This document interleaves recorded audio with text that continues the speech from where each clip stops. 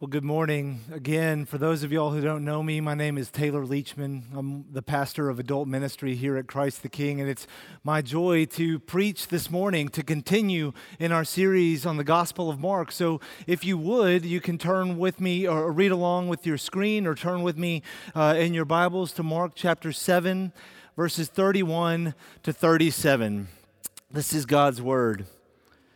Then he, being Jesus, returned from the region of Tyre and went through Sidon to the Sea of Galilee, in the region of the Decapolis. And they brought to him a man who was deaf and had a speech impediment, and they begged him to lay his hand on him.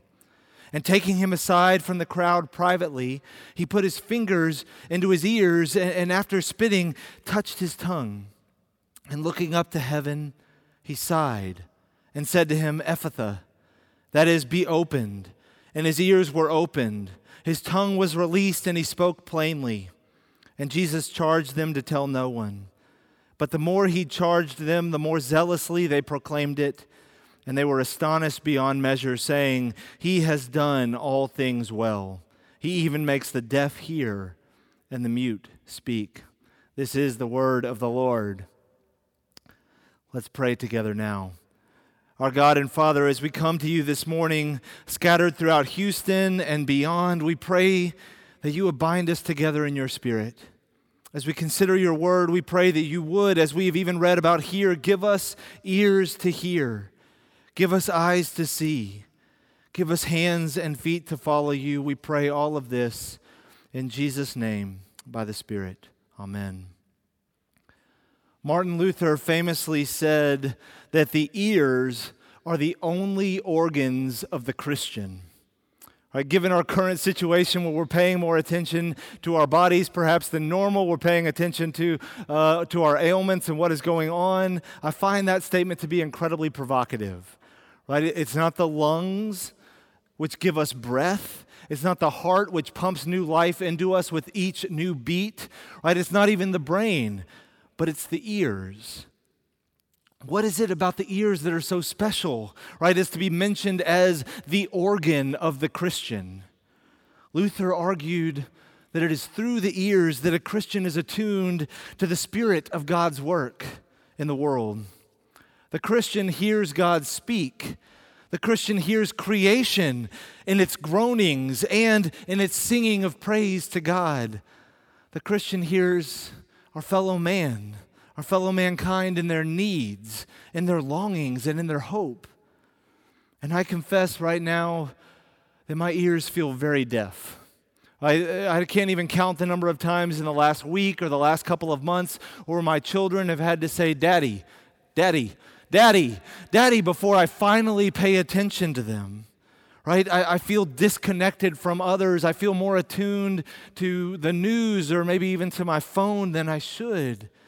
I'm easily tuned out from what God is doing in the world. And I would imagine that I'm not the only one. I would imagine it's true of you as well. Well, this morning we're going to be looking at the passage of Jesus' healing of a deaf man as we read. Through this passage, Mark and our Lord is giving us a foretaste of his promised recreation. He's showing us his plan of the future. Right? And we're going to look at this passage. We're going to see the scope of God's saving grace. We're going to look at it in three particular ways. First, we're going to see who it is that receives new ears. So we're going to focus on the who of the passage. Second, we're going to see the extent of Jesus' saving grace, or the what of the passage. And then finally, we're going to see that God, by his grace, is making all things new, which is the purpose or the why of this passage. So he who has ears to hear, let him hear, as we consider God's word together. Well, let's first look at that first point, the who it is that receives new ears. Well, Mark gives us, at the very beginning of the passage, he gives us Jesus' travel itinerary. And if you were to look at a map while you looked at those details, you would see that his route is incredibly roundabout. It is not efficient, right? He's going from Tyre to Sidon and all the way over to the Decapolis, right? But what Mark is demonstrating and what Jesus is doing here is very purposeful. Although he's been primarily ministering in Galilee and in Jerusalem or the area of Judea up to this point in Mark's gospel, Jesus is venturing out now. He's ministering in Gentile lands. And as he's doing so, he's demonstrating that he is the fulfillment of the Abrahamic promise to be a blessing to the very ends of the earth. And if you remember early in the book of Genesis, God makes a promise with Abraham that through him and his family, this divine blessing would come to the ends of the earth. Right? That through Abraham and his descendants, the families and the lives of those on the earth would be blessed. This is not because Abraham has earned some form of divine blessing, right, or somehow deserved it, but because God loved them in particular. And as Abraham's family grows, so that blessing was supposed to grow throughout the world. But as is often the case, right, when we are blessed, we tend to hoard that blessing, or perhaps even to worship the blessing rather than the blesser. And that's pretty much a good summary of the Old Testament, of what happens up until that point. But it is now that Jesus comes into the picture that we see he is the blessed one. As God incarnate, as we talked about in our affirmation of faith this morning, he is bringing that blessing to the nations. He's doing that here in this passage. He's moving outside of the bounds of Judea and is blessing those outside of it. Right? He's pursuing the other, the foreigner, the outcast, and he's bringing with him blessing. Because of Jesus' work and because of what he's doing, the people of God are now those all over the earth, not just in Judea, not just in Texas, right? Not just in America, not just in the West. That is, all over the earth, people are, yes, a rebellious and sinful people, but also no one has earned God's divine favor, yet still all over the earth, God is at work, changing hearts, bodies, and giving new ears to many no matter where you come from. Is that hard to believe? Is it hard to believe that there are particular people whom God can still give ears to hear? We as American Christians definitely need to be cognizant of the fact that God is at work in so many other countries and so many other lives, perhaps some that you think are too far gone. Maybe too far gone because of religious beliefs or because of political chaos that's occurring there. We can often find it too hard to believe that God is at work, but he is. And as we apply this passage, I don't want to just look out there. I want to come closer to home, so to speak. Because I often find that the people that I struggle to believe that God can heal or change are those that I've had some personal interaction with. Right? That I've experienced or seen others' hardness of heart. I've been on the receiving or the giving end of bitter words and hateful actions. And I've fallen into the trap of believing that maybe some people are simply incapable of change. Do you buy into that falsely? In your life, do you believe that to be a child or a spouse? Is that a parent, right, that was never really around or who you have been estranged from? Is it a former coworker or a former friend? Is it a church leader? Do you struggle to believe that God is capable of healing some people?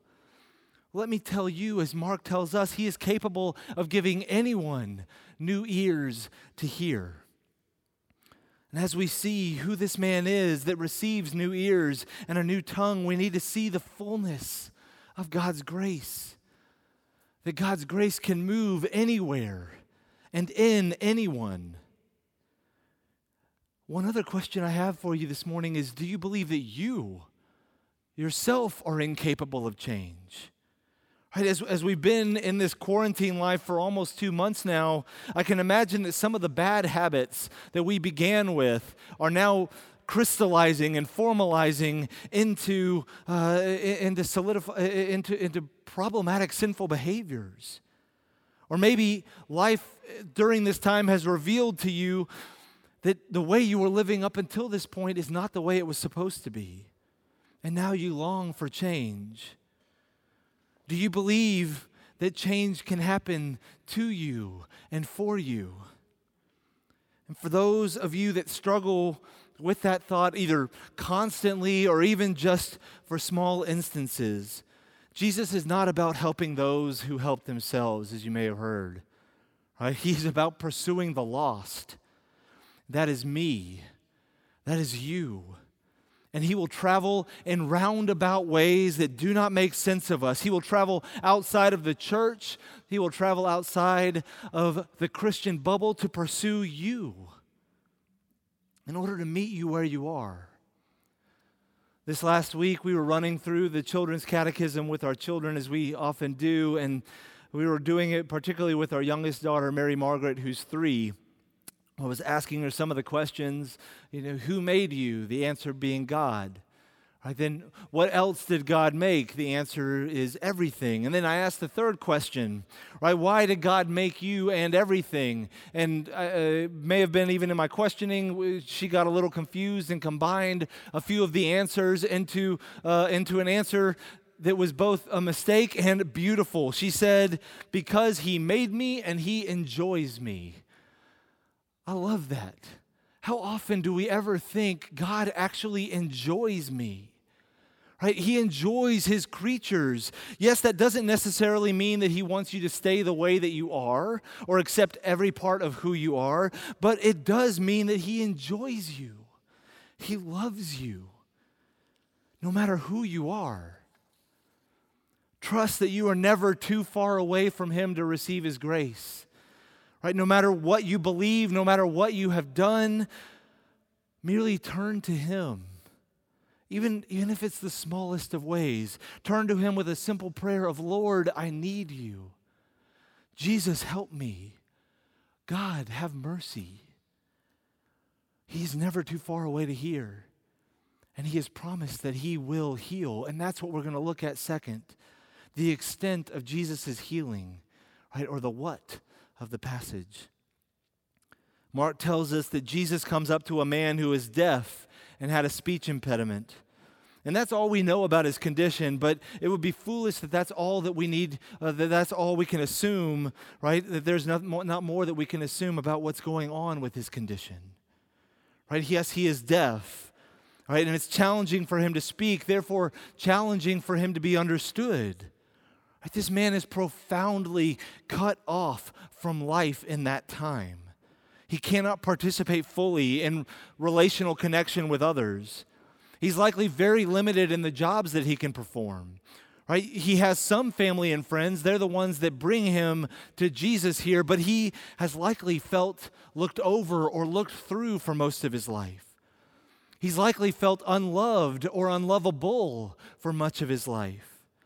He's likely felt purposeless and restless in his heart, but he comes here to Jesus. And Jesus, who has been around crowds for so much of Mark's gospel up to this point, right? He takes this man away, and they're by themselves. And in that moment, Jesus truly sees him. You can almost imagine being in the shoes of this deaf and mute man, right? Glad to have someone finally see him for who he is, but also a little frightened by the vulnerability of it all. Right? Jesus is able to privately engage him. And the Bible doesn't tell us how long that they are together, how long they're away from the crowds. But Jesus pulls him away here. And this isn't merely meant to be a demonstration of how we are to get ears to hear, right? This isn't about how we need to get away from the crowds and the noise in order to understand and to hear God's voice. That's not what Jesus is trying to show us here. It's not about being quiet enough or being away from the busyness enough to hear him. Instead, what Jesus is doing is pointing out the extent to which he wants the man to know and experience this ever-present healer, this Messiah who's had crowds following him throughout the Gospel of Mark on his travels, that this Messiah cares so much about him for who he is, that he wants no other distractions around as he engages this man here in love. As if that isn't loving enough, the healing itself is incredibly intimate. Right? Jesus puts fingers into the ears of the deaf man. He then spits on his fingers and touches his tongue. And I would imagine, especially today, right, as coming within 6 feet of another human being represents, right, a lack of love or a lack of respect and care for some other person, that this physical act that's going on here shocks us. And in some ways, it absolutely should. Right? It should shock us in its intimacy. Right? In some sense, this is a normal expression of what would have happened for a prophet or a healer in that time, whether in a Jewish or a Gentile context. But notice, nonetheless, that this is incredibly intimate. And this touch alone isn't how Jesus heals. Right? As they're together and as Jesus is healing him, Mark says that Jesus sighs. Right? He is groaning, as another translation of that word would say. So in that moment, we see that Jesus is praying. Right? He's praying to the Father. Right? He sees this deaf, mute man. He hears this deaf, mute man, and he is praying. By the Spirit and in prayer with the Father, Jesus is taking us back to the creation account. Right? Where Trinitarianly, they are creating and now recreating. Jesus is not creating something out of nothing as happened at that earlier point in creation. No, Jesus is restoring this man to completion. The health and fullness for which he was intended. Jesus is taking something that was broken and he's recreating it. He is the great physician, and through and by him this man is restored and healed. He's restored in his hearing. He's restored in his speaking. He's restored in his community, right? As he's likely given a new purpose and joins back with them as he goes back into his town with a new ability to work even. And if you're like me, when you read this passage, we can look at these types of episodes and think, right, it's great that this man heals his ears, right, and he can talk again. We can almost view the human body and these types of healings as if they're a broken computer that needs fixing. Right? It needs a new software update or a new spare part. Right? So just some new ears and now a working tongue, and you can go on your way and you're good as new. But that's not how this healing goes for this man. That's not how healing goes for any of us. All sickness and all good healing is multifaceted. As many of you know, I come from a family of cardiologists, right? And there are all sorts of elements of heart trouble that merely fixing the plumbing or dealing with the electricity of the heart does not simply take care of. And there's a few different examples. Right? For example, a heart attack patient always frequently becomes depressed after a heart attack. So you not only as a physician have to treat the heart, but you also have to treat the depression and the other underlying habits that got there. Otherwise, the patient is going to be back in the hospital quickly again. There's also a thing called broken heart syndrome. You may have heard of it, right? Where because of life events that are so traumatic and emotionally challenging, a person can have symptoms that mimic a heart attack, that from the mind and the heart itself, that it manifests physically within the body. We are complex creatures with complex problems who need complex, or should I say, complete solutions. And our God provides just that. He gives us, sinners that we are, ears to hear him. He gives us a new spirit. He slowly and carefully lifts our heads from our struggles, our loneliness, our sin, and even our disease, and he turns us to him. When we need to be touched, he touches us. When we need to be seen, he sees us. When we need to be prayed for, he prays for us. After these past few months, how might you need healing? Right? Is it physical healing? Are you suffering from illness or chronic disease and you've been unable to go see a doctor because of some of the restrictions on essential care? Is it mental or spiritual healing? Are you struggling with loneliness? I would imagine that on a day like today, it's a challenge for you. Are you sad because on Mother's Day, you are disconnected from your family as a mother, or you're disconnected from your mother as a family? Or maybe today is a reminder and a struggle for you because you've been reminded that you have had so many struggles to become a mother or to grow your family. Or perhaps it's been that as mothers and even fathers during these last few months, having the stress of having to homeschool your children all of a sudden without any training, that you have just felt like life is too much as you're trying to work a job at the same time. I would imagine that no matter what you are struggling with, it has affected your heart, your mind, and your body. Right? It has affected your whole being. We are complex beings, and our bodies and our souls and our minds are all connected. The point of this passage, this healing, is not that following Jesus will allow you to overcome all of your hardships in life. It isn't even about how Jesus is so powerful and so miraculous that he deserves your faith, although he is that. But rather it points to the fact that God cares deeply about you in your spiritual state, but also in your physical and your mental state as well.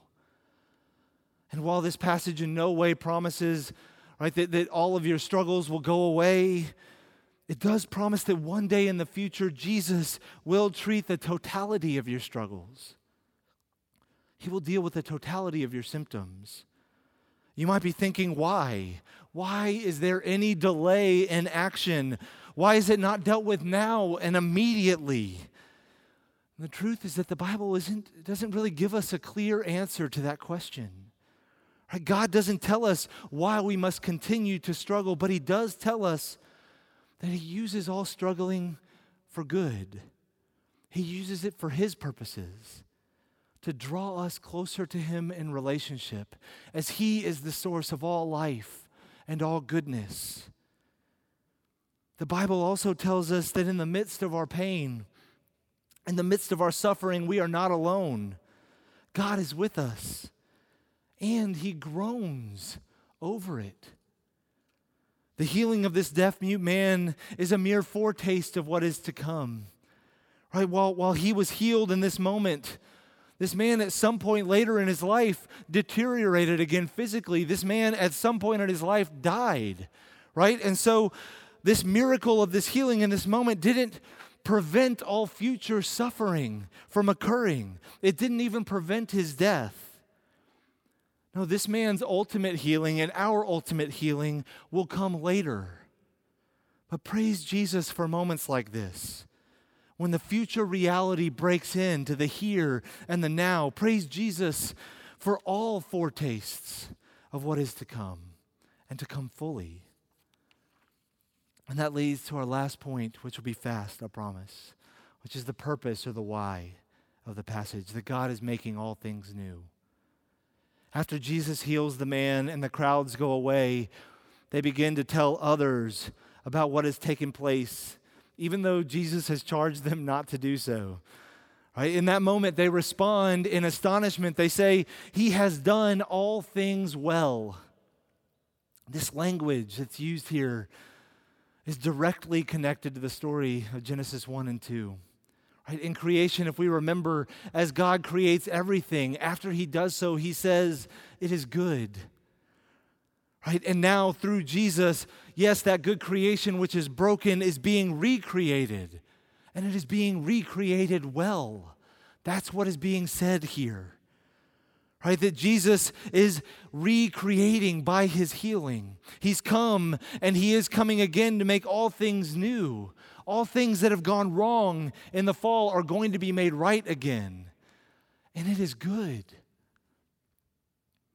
Jesus has come, and now the world is beginning to hear his voice.